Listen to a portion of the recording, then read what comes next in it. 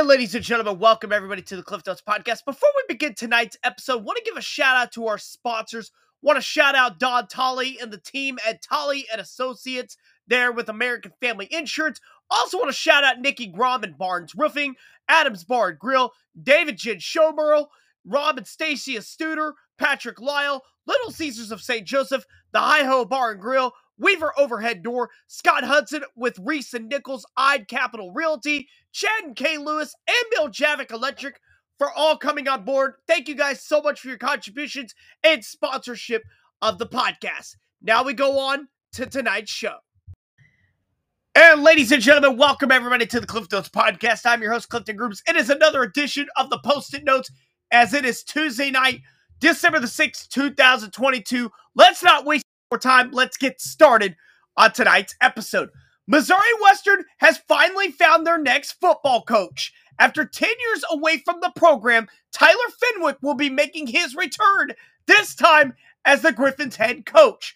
Fenwick was the team's offensive coordinator from 2007 to 2012. He also made head coaching stops at Missouri S&T for 5 seasons and spent the last 4 seasons at Southeastern Oklahoma State.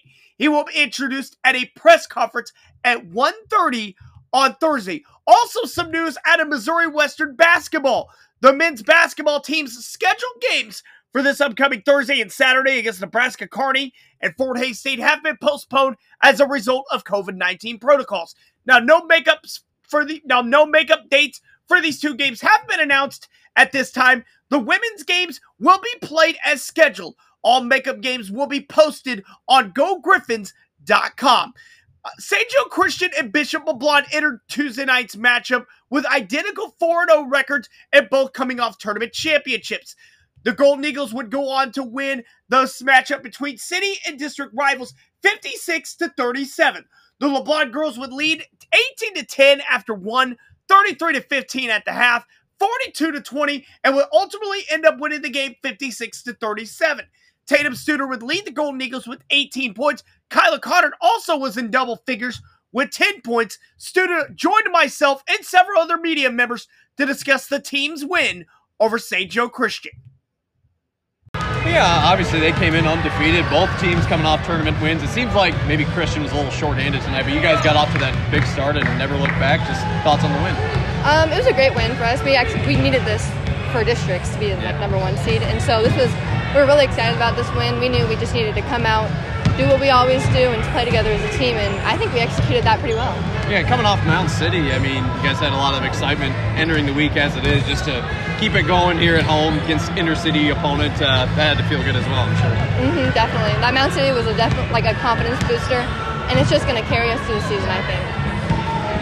Good off to the 5-0 start now. What do you feel like this team is at this point in the season? Because, yeah, you guys don't have Stone or Gianna like last year, but a lot of key returners back anyway. Yeah, I think our team chemistry is as strong as ever because these are the original girls we played with forever. And so this is really nice to be playing with them because we already have that team chemistry and bonding already set in stone. And so it's just nice to just play and have fun our senior year. You personally have got off to a great start these last 5 games. What do you contribute your fast start? Just about confidence, just about putting in work, us coming in knowing I'm prepared, I just gotta breathe and execute it well and get my team involved and just get everybody to have fun because it's our senior year, and so we're just focused on having fun, and it's carrying us a long way just having fun and playing ball. Alrighty, now the LeBlond girls are now 5-0 on the season. They will travel to Stanberry on Friday. For St. Joe Christian, Chloe Burnham led the team in scoring with 18 points. Lions are now 4-1 on the season. On the boys' side, Bishop LeBlond took control from whistle to whistle, defeating the Lions 68-36. LeBlond was able to lead 18-5 after 1, 48-17 at the half, 63-29 after 3, and then 68-36 was the final score. Jake Correll, coming back after his team's football postseason run, led the team in scoring with 20 points. Cooper Waterman had 16 points tonight on 5 threes. Waterman is part of a young LeBlond core who got lots of good experience while the football guys were making their deep playoff run. Water touched on that after tonight's game. I think it was pretty valuable because we got the ball a little more, so we got a little bit more confidence, and we're just more relax with the ball in our hands.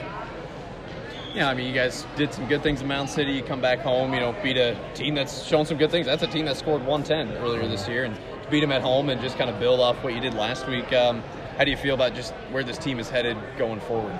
I think we're in a pretty good position. We got a lot of people who can score the ball, and we have pretty good defenders. I think we have a lot of depth on the team, and I think we can make it far.